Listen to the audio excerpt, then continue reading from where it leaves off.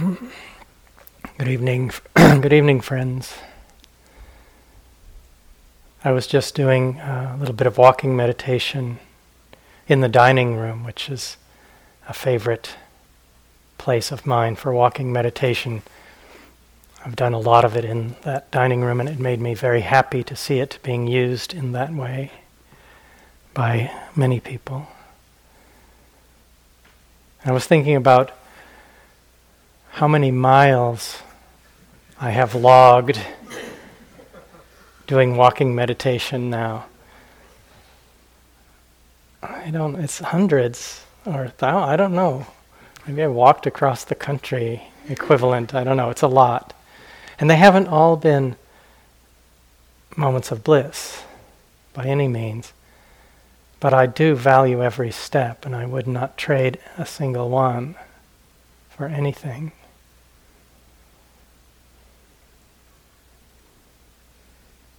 And I remember hearing, after he had this enlightenment experience, the Buddha, he still did sitting, walking, standing, lying, and in-betweening meditation.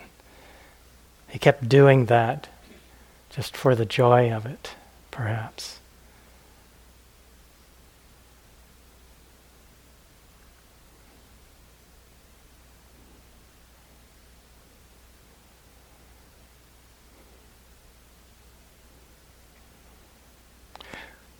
I was having a conversation with Dawn at lunchtime, and some thoughts and reflections of when I first started, at least formally practicing. I think maybe I started practicing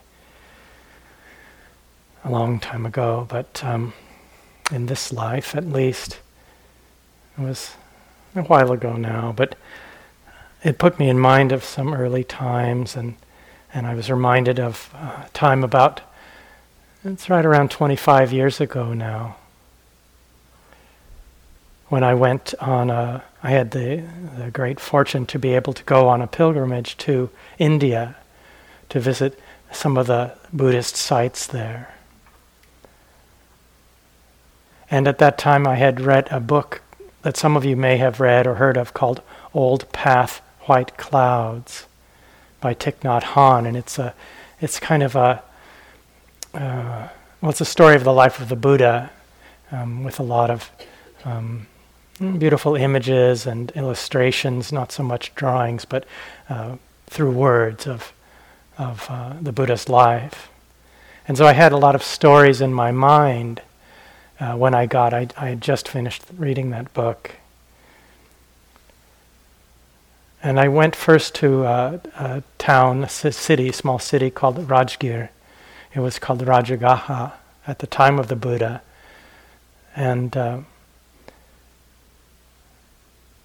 had it in mind. It was the capital city of the kingdom of Magadha, and the king there at the time of the Buddha was named Bimbisara.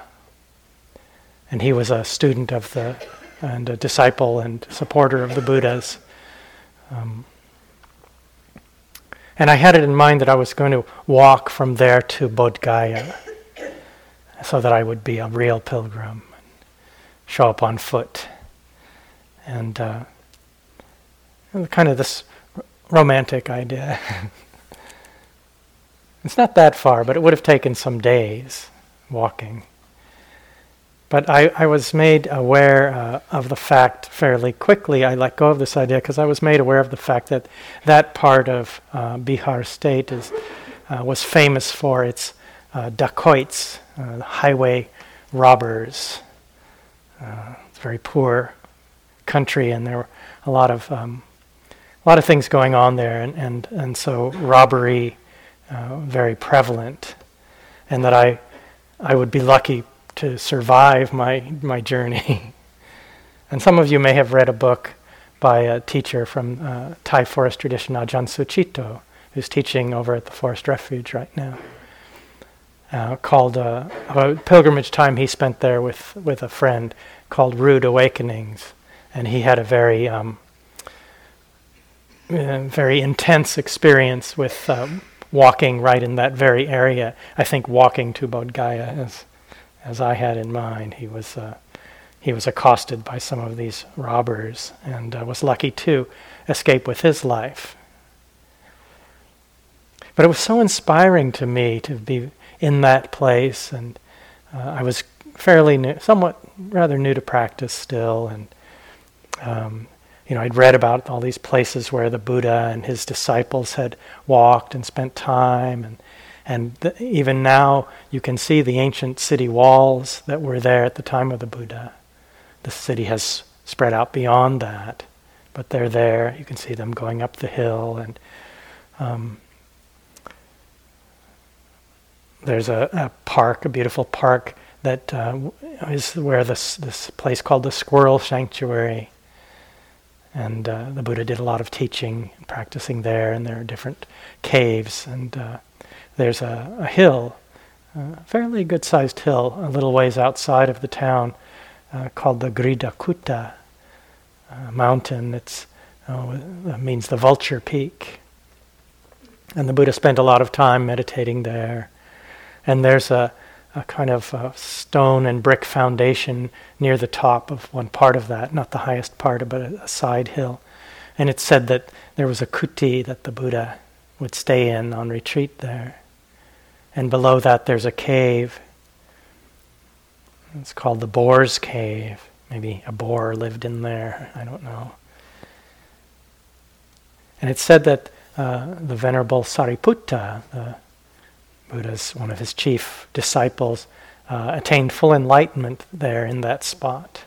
And there's a story I'd like to share with you of that. It said that the Buddha was teaching, giving a discourse on mindfulness of Vedana, something we're bringing to our attention, to a wandering ascetic named Diganaka, who happened to be Venerable Sariputta's nephew. And the Buddha was teaching him, and Sariputta was standing behind the Buddha, fanning him. And he said he listened to the discourse as though he were sharing food that had been prepared for another. It was to another that the Blessed One was teaching the Dhamma. I too listened intently for my own good, and not in vain did I listen, for freed from all defilements I gained release. Visiting these places and getting these sense, these were people, yogis like all of us, who spent time in these areas, practiced, living beings. Because it seems so far away, and we see statues like the one behind me, and it can seem just like kind of a mythical story or a legend or something like that. During that visit, I was staying at in these places that are kind of on the pilgrimage route in towns like Rajgir. There are pilgrim rest houses from different Buddhist countries. And so I was staying in the Burmese Vihara, a very simple room there. And they provide for pilgrims to come. And that was in the town. And the Vulture Peak, as I said, was outside of the town a ways. And I was there for a couple of weeks, I think, at least. And every morning it was my... what I liked to do was to get up early and walk out and climb the peak and be there in time to see the sunrise. And it was really scary. Very scary for me. It was dark, and I was walking, and I was afraid of the robbers. And it took about an hour to get out there and climb up to the top of the peak. And every morning I thought maybe I'd stop being scared, but I was scared every day, but I did it anyway. And I remember every morning for that time, I would come to the top, winding up the path, and to this foundation where they say the Buddha's hut was. And there was one monk who was sitting there meditating, and his robes were the color of the robes that the monks from Sri Lanka wear these days. And he was always already there. I thought maybe he'd been sitting all night, I don't know. And I would sit there and meditate, and before that, waiting as the sun rose and looking out over the fields. And it felt like the Buddha had just been there. That's such a timeless feeling to me. Rural India hasn't, at least parts of it, haven't changed all that much since that time. It was as though the Buddha had just gotten up to maybe go do some walking meditation, log in some miles.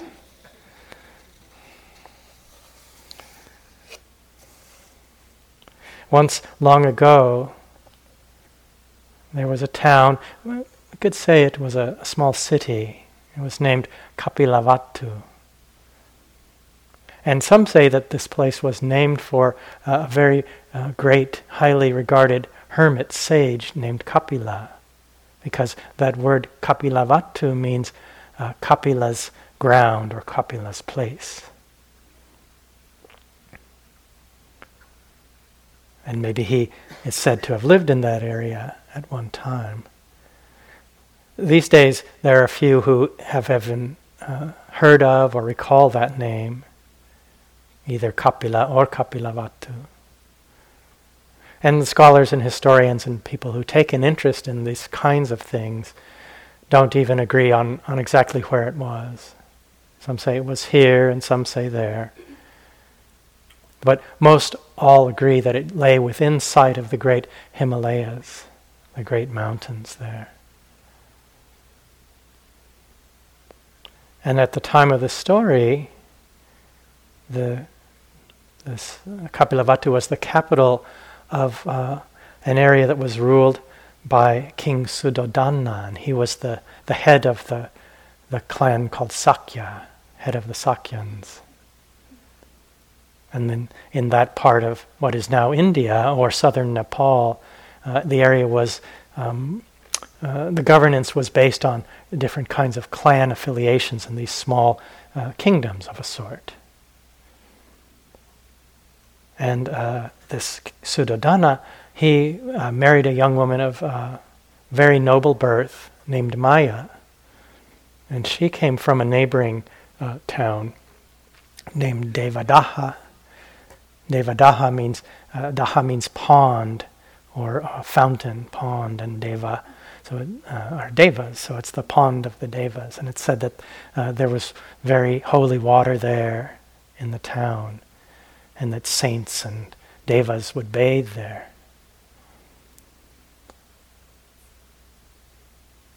And she, Maya, came from the clan that ruled in that area, the Kolian clan.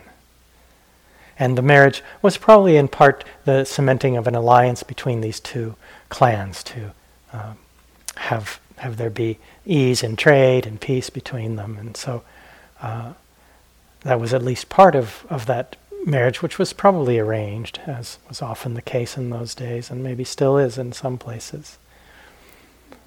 And so Maya moved then to Kapilavatu after the marriage, and her younger sister Pajapati came as well. And after a time, Maya became pregnant, and when the time for giving birth drew near, she set off for her parents' home to go back to Devadaha, because that was the custom, was to go to be with one's family, especially one's mother, at the time of giving birth. And while she was on her way, she went into labor. And it was near a wayside garden, park area called the Lumbini Garden. And she went into labor there, and she gave birth there, holding onto the branch of a sal tree in the park there. And so she turned back to Kapilavatu. And it's said that just 1 week later, she died suddenly, some complications from the childbirth. And so her younger sister, Pajapati, became the foster mother of the baby boy who was born there. And though her death was a tragic event, the birth of the baby was seen as very joyous, the first child of that marriage. And so there came a time, it was the young baby's naming day, and the king arranged for a festival and had a holiday declared in the town. And there was a hermit sage, another one of these hermit sages show up in these stories. His name was Asita. And he was very highly regarded. And he came to visit. And he made a prophecy about this baby boy. Predicted that he would either become a great leader and ruler, or else he would become a very famous ascetic and then a teacher of great renown. And at that time, on the naming day, this young baby prince, he was a prince, the son of the king and the queen, was given the name Siddhartha, which means one who accomplishes his goals. And the king, Suddhodana, he heard these two predictions. Well, he had one of them in mind that he wanted to come to pass. He was into the great leader of ruler and leader possibility. And so he decided that he would raise the boy in very pleasant surroundings, really in luxury. And to keep him happy and distractive and free from seeing anything unpleasant, free from contact with any kind of religion or spiritual practices, and free of any contact with any kind of human hardship or suffering. Just didn't want him to see any of that. Anything that might incline him to go this other route that was a possibility. And he was given the best that they could bring and give for him, fine foods and the finest clothing, fine perfumes, everything beautiful and pleasant. And later on in life, Siddhartha would recall this time in this way. I was delicate, most delicate, supremely delicate. Lotus pools were made for me at my father's house solely for my benefit. Blue lilies in one, white lilies in another, red lilies in the third. I used no sandalwood that did not come from Benares. My turban, my tunic, my lower garments, my cloak were all made of Benares silk. A white sunshade was held over me day and night so that no cold or heat or dust or grit or even dew might inconvenience me. He said that he had 3 homes, 3 palaces. One for each season, one for the hot season, one for the rainy season, one for the cool season. He was given the very best education, training in the things that were befitting for one who would become the heir to the leadership of the clan. And he was an arranged marriage when he was 16. He wouldn't have had any choice. That was just what happened. A young woman of high birth named Yasodhara. But he was still lived in this secluded way for the next 13 years. And then at the age of 29, there was this real change in his life. This kind of call to destiny, you might say. And in kind of the sort of archetypal or mythological story, the traditional story of this call to awakening or to destiny came in the form of what are called the 4 heavenly messengers. And it said that he ventured out beyond the confines of his sheltered life and outside the palace walls. And he took 4 trips into the city, which he'd never seen before. And he went in a chariot driven by his charioteer, Channa. And the first time he went out and he saw an old person. And he'd never seen anyone really old. And he asked Channa, what's wrong with that person? And Channa said, that's an old person. Aging happens for everyone, even you. Bad news. He goes back into the palace. Not good. He goes out a second time. He sees someone who's very sick. Really struggling with very bad illness. And he asked again, what's wrong with that person? What's happening? And he said, that's a sick person. Sickness comes in one form or another to pretty much everyone. And the prince said, me too? Yep, you too. Oh, real bad. He goes back, comes out a third time, and there's a corpse. Someone who has died and the corpse has not been moved. What's happened there? That's a dead person. That's a corpse. Death comes to all, Prince. Really bad. Aging, sickness, bad enough. This is really bad. Goes back. Comes out a fourth time. And this time he sees a wandering ascetic. And he was struck by this wanderer's appearance, and he asked his chariot driver, what's that person? Wearing simple robes and really looks different from most of the rest of the people in town. He said, that's a spiritual seeker. He's an ascetic. He's left the worldly concerns behind, and he's seeking release from death and suffering. And so the prince was very troubled and very moved by these sights. In his own words, he said this, I thought, when an ordinary person who is subject to aging sees another who is aged, they are shocked, humiliated, disgusted. They forget that they are no exception. But I too am subject to aging, not exempt from aging, and so it cannot befit me to be shocked, humiliated, and disgusted on seeing another who is aged. And when I considered thus, the vanity of youth left me entirely.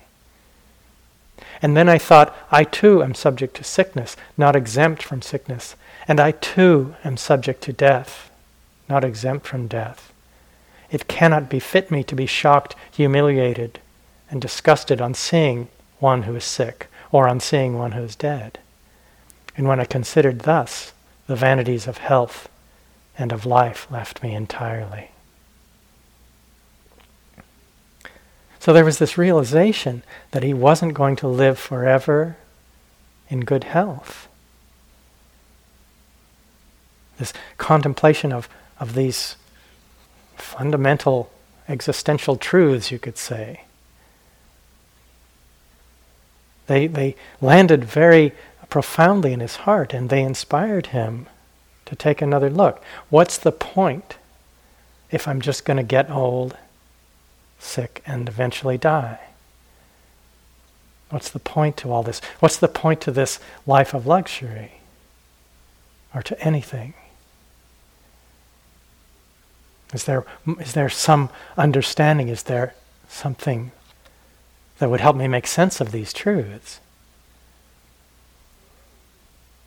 There's a story from the great Indian epic, the Mahabharata. It's a huge epic story, and there are these brothers in there who are main characters, and these different epic wars and things going on. And at one point in the story, there's a kind of yaksha, a water deity. When I chant the invitation to the devas, I make sure that the yakas in Pali, yakshas in Sanskrit, they're one of the ones I invite. Water spirit. And he had put a spell on one of the brothers named Yudhishthira, on his brothers, and they had fallen into a deep sleep, and he agrees to free them if Yudhishthira can answer a series of questions. And so one of the questions, I don't know if maybe it's the last one, he asks him, what is the most remarkable thing in the world? The very most remarkable thing. And Yudhishthira says, day after day, countless creatures are going to the abode of Yama.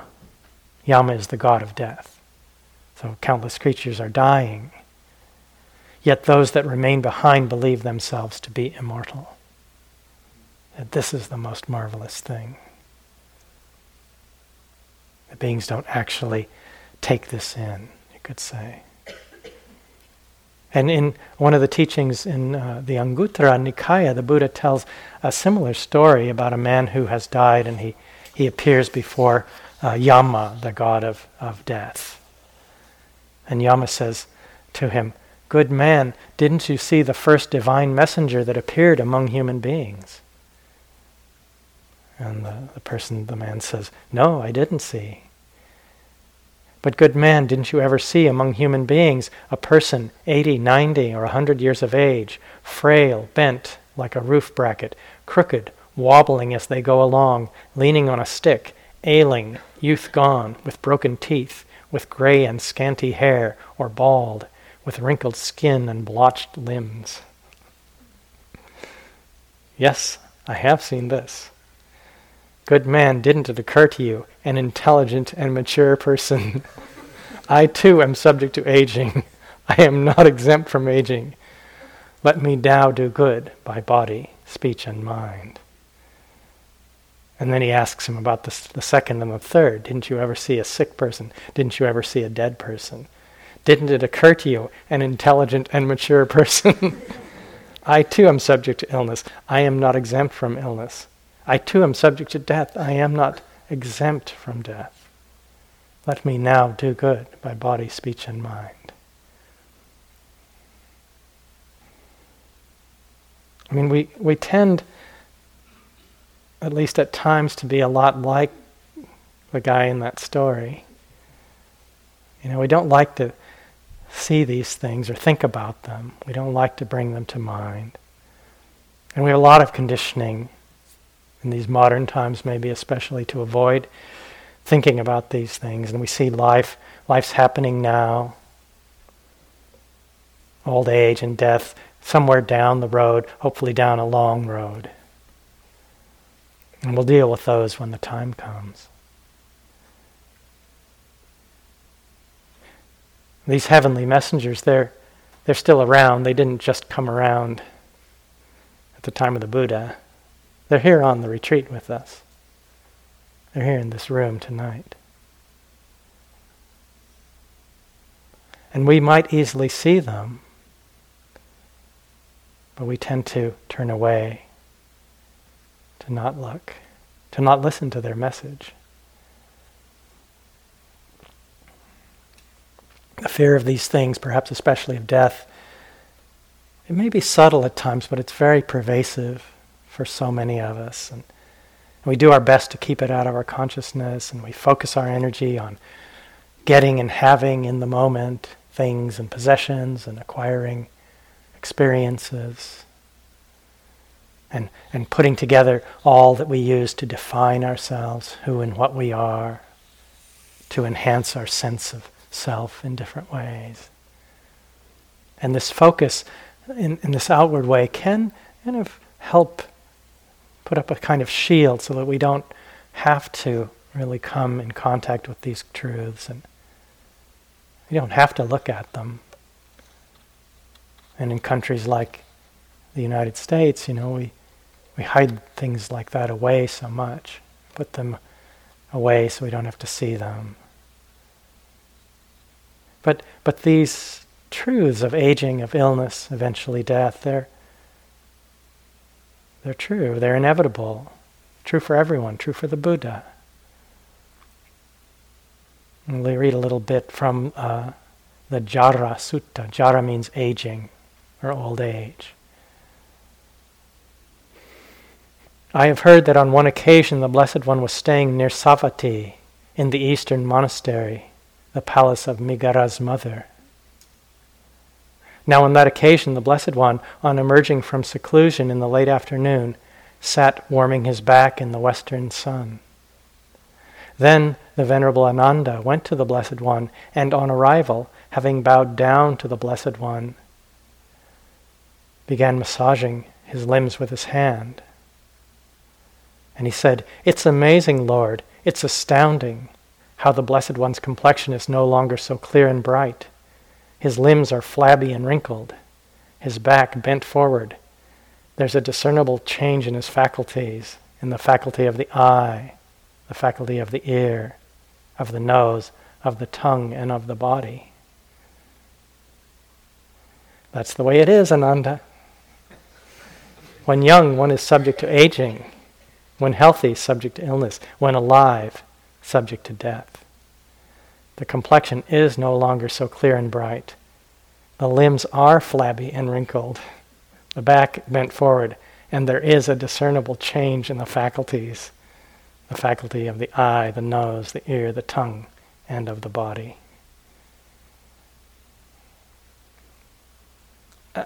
I love this sutta. I mean, they're so real. The Buddha had a bad back, and the kindly Ananda, who was his cousin and attendant, giving him a massage in the warm afternoon sun. Blessed One, dude, what happened? We got old.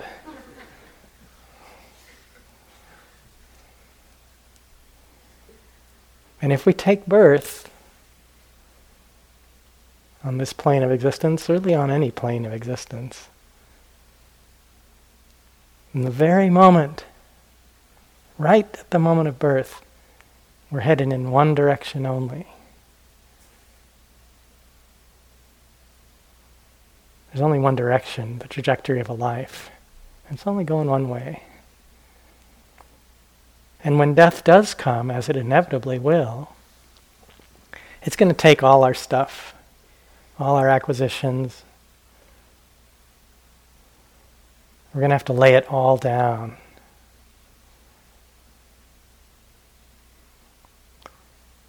In a very real way, it's not waiting way down at the end of some road. It's walking right along with us, every step. It's our constant companion. The other night I read a quotation from a book called The Teachings of Don Juan by Carlos Castaneda. I'll read a little more from that book. This is Don Juan is teaching his student, Carlos. Death is our eternal companion. It is always to our left, at an arm's length. An immense amount of pettiness is dropped if your death makes a gesture to you, or if you catch a glimpse of it, or if you just have the feeling that your companion is there watching you. The issue of our death is never pressed far enough. Death is the only wise advisor we have. Your death will tell you that nothing really matters outside its touch. One of us here has to change, and change fast. One of us here has to learn again that death is the hunter and that it is always to one's left. One of us here has to ask death's advice and drop the cursed pettiness that belongs to those who live their lives as if death will never tap them.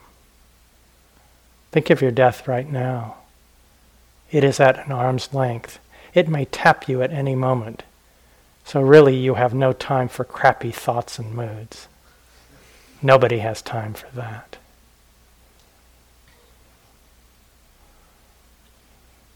You didn't pull any punches, huh? Those are strong words.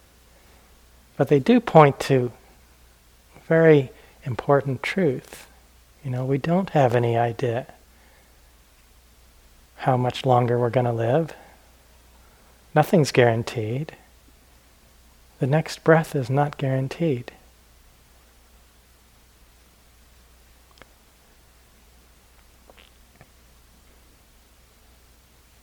And reflection from teacher Stephen Batchelor.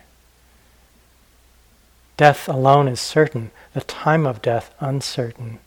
Given this, what should I do?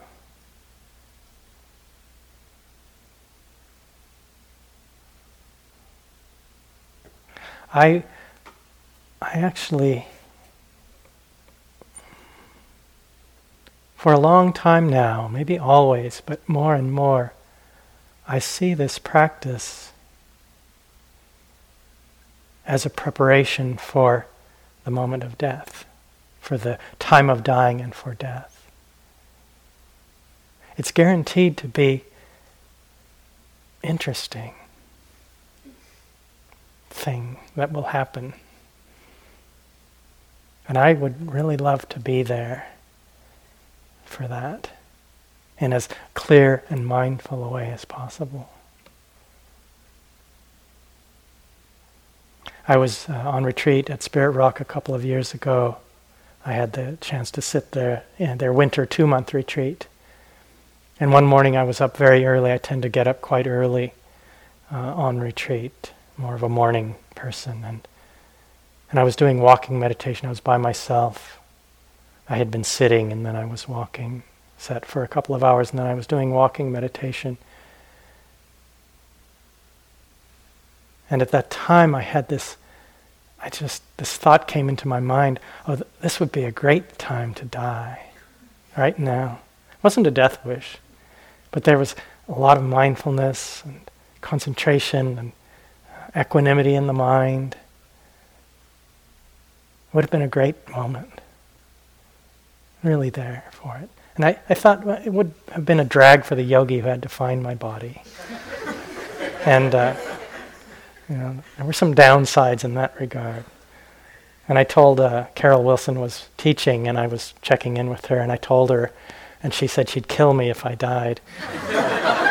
Because they'd have to find someone to replace me for some of my teaching and duties. And she didn't want to have to do that. But just that feeling, there was no clinging to existence at all in the mind at that time. It's not always that way.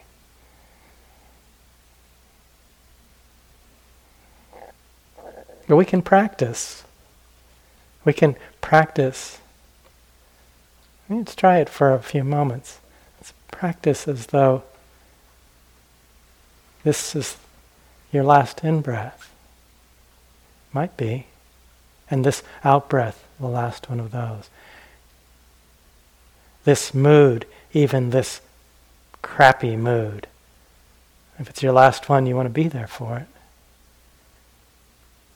Or this joy in the heart. With sensation.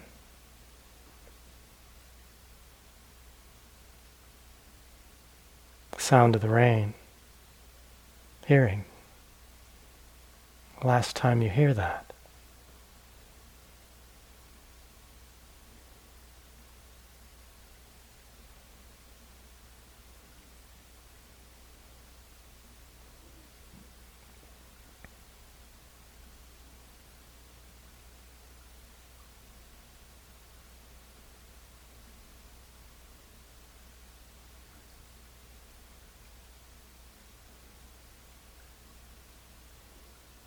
So beautiful. Doesn't matter what's happening.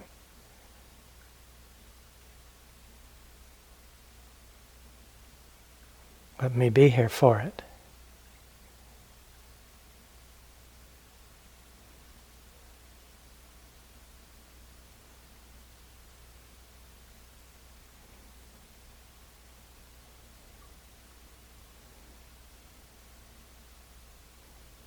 I was sitting with my father when he died.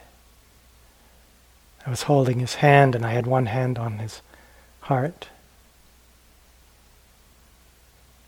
And my sister and I had been, one of us had been with him, I think, most of the time in the last, I was able to get there just before he died, about a day and a half. And he hadn't opened his eyes that whole time since I got there, but my sister and I felt that he could hear us. We had the sense that he could hear, but he wasn't responding. And I was watching this vein pulsing on his neck, and the breaths were very fine. Things got very subtle. And just within about less than a minute before that vein stopped pulsing and the breath went out for the last time, he opened his eyes the first time, and he was looking somewhere, wasn't in that room. I really wanted to see what he was seeing.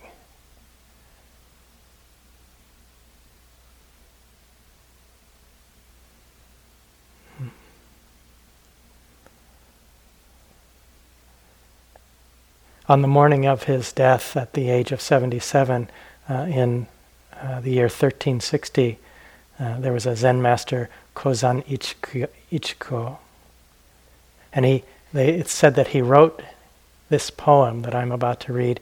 He put down his brush and then died sitting up.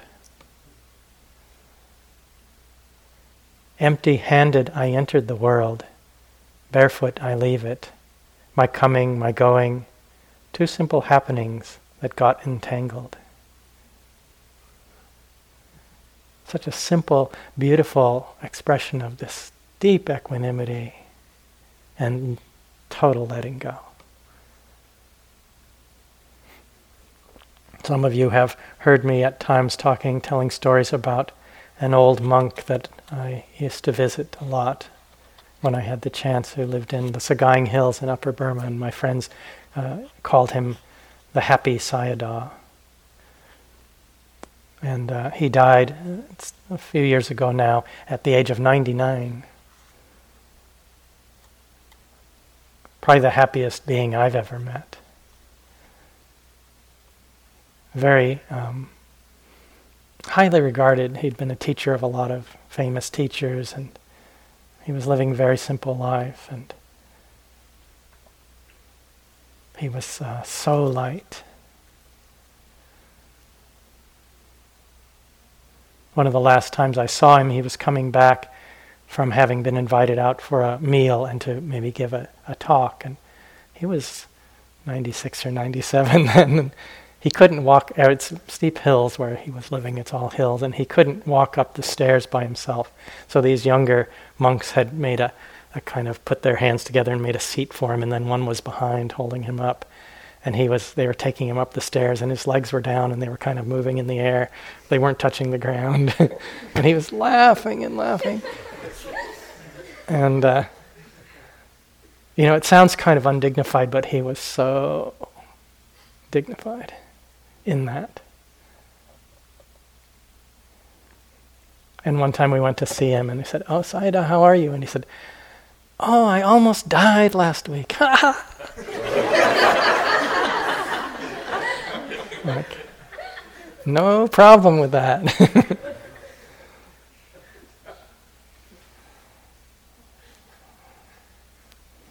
Buddha taught that it's all of our attachments. This is Dara's talk the other night. All that we cling to, maybe especially a sense of self, that is the cause of our suffering. And if we live with this understanding, open to these heavenly messengers, and live with the understanding that death is eventually going to part us from everything, all that we hold dear, including whatever sense of self we may have cobbled together, we might be able to start letting go of it all now. Might save us from a lot of dukkha down the road. There are 4 meditations in this tradition called the guardian meditations, and one of these is meditation on death. There's the recollection of the qualities of the Buddha, loving kindness meditation, contemplation of the different parts of the body, and meditation on death. It might not seem that obvious a connection. Why would that be thought of as a guardian or protection? And our hearts might not leap up. Oh, great. I get to meditate on death. Yippee! We think, well, that's kind of a dreary subject. Why would I want to think about that, meditate on that? It hits so close to home. And how would it be a guardian or protection for us? Maybe the translators made a mistake, or maybe the Buddha made an error there.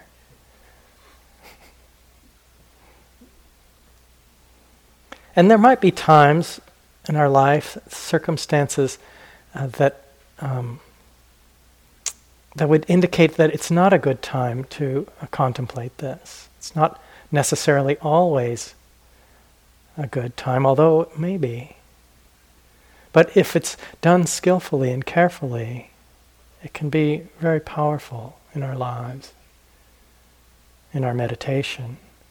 And sometimes if we're young, we might fear that bringing death to mind, or any of these heavenly messengers, is going to rob us of something, that we'll lose something, and we see our future out in front of us, and we're afraid that we'll be robbed of some vitality or possibility. And the point of this the way it serves as a guardian, the point isn't to make us feel bad or create some kind of resignation, sense of powerlessness or defeat in the face of the inevitable.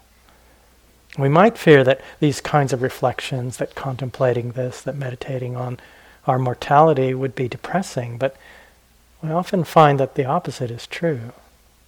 It's like just now in that meditation we did, I found it brought joy into the mind, appreciation, brightness.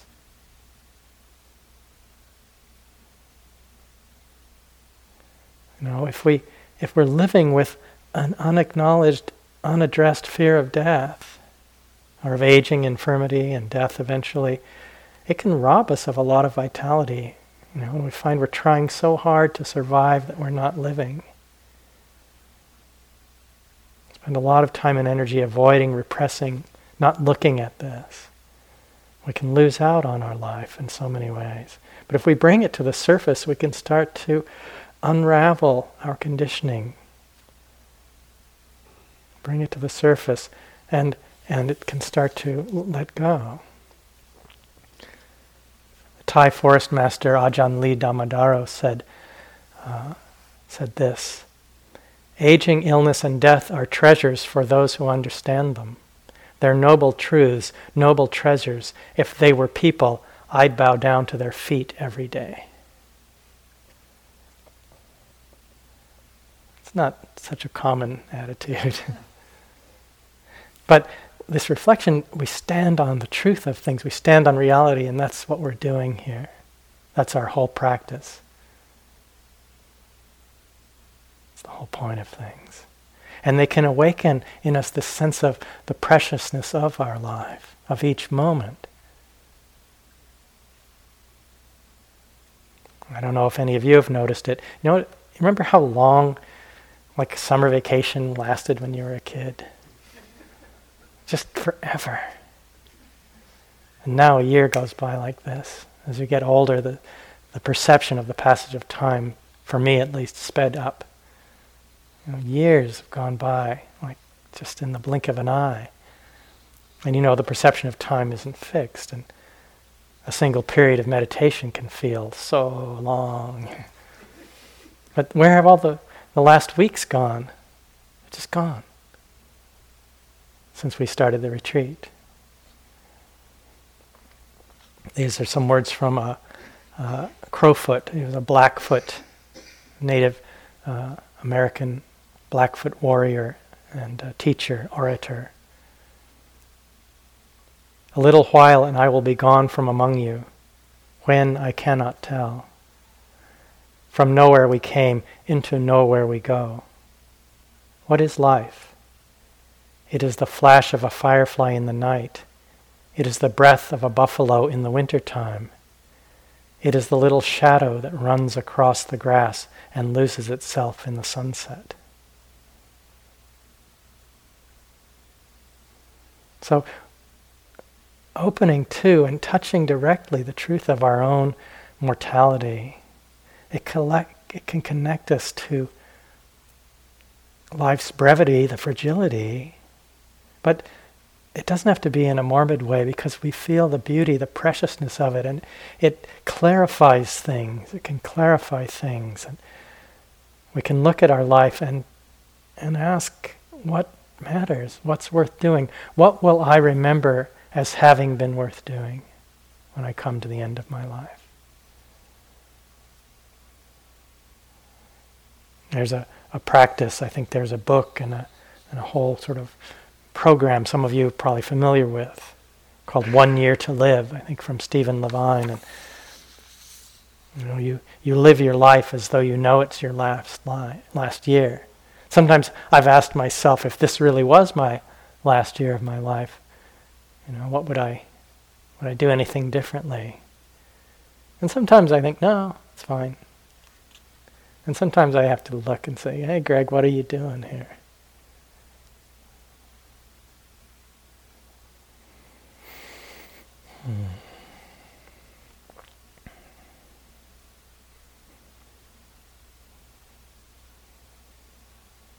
So these heavenly messengers they're like that quotation from Don Juan, they're always an arm's length. Maybe they're to our left. That's where he said they were, at least death.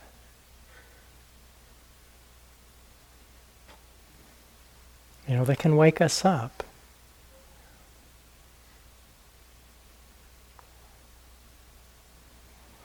And they have this ability and power to connect us to the inherent fragility of life, this unreliability, the vulnerability, that's woven through life, this unreliability there. They can shift our view. They start by leading us to this awareness of the preciousness of life and point out that the vulnerability of that. And so they open us to the Four Noble Truths, to the fragility of things and to the suffering that can come in an unwise relationship to that. We need to look for refuge in that which is not reliable. They become a window into reality in that way. And when we open to them this way, then they also become a catalyst that can lead to a profound inner transformation, you could say. We can use them skillfully to open to our own mortality. And then they can lead us to making profound and real choices and maybe changes in our priorities and we bring what we really value to the forefront. We really look and see what is worthwhile, and we give weight and priority to what really matters, and it can make a real difference in the course and trajectory of our life. And then they send us out. They like to take the prince out of his comfy palace and out into unfamiliar, unknown terrain in this search. They lead us to seek a real solution. In that story, these heavenly messengers, the old person, the sick person, the dead person, it said that they were some deva or god from some other realm, a heavenly realm that came down, and they showed up to get the prince out of the palace and out into his quest. And then once they resumed their normal celestial form and went home. So this launching into this search then, the preliminary message of the divine messengers is that, hey, there's a problem here. Your house is on fire. Have a look. Wake up. But their ultimate message is this joyful one, this possibility. They're pointing to us to this place of safety, to a reliable kind of refuge. And if we look at them directly, I think we see over time, slowly, in a subtle way, that the faces of these divine messengers start to shift and change, and by slow degrees, the face of the Buddha is revealed.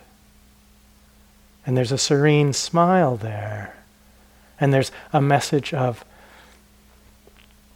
freedom, of liberation, of safety. So when they show up, and for this reason they show up and they're there anytime we choose to look at them, because this good news is their ultimate, final message. Like fingers, they're pointing home. Home. I'm pointing at my heart. And the sure and true release and to the deepest possible peace. They're pointing us to that.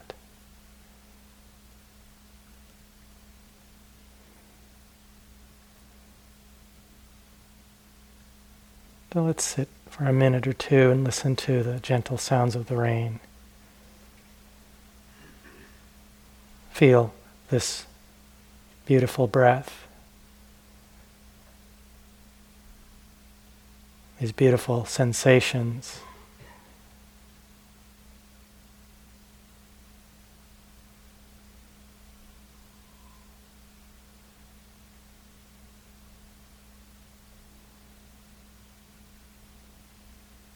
This beautiful heart.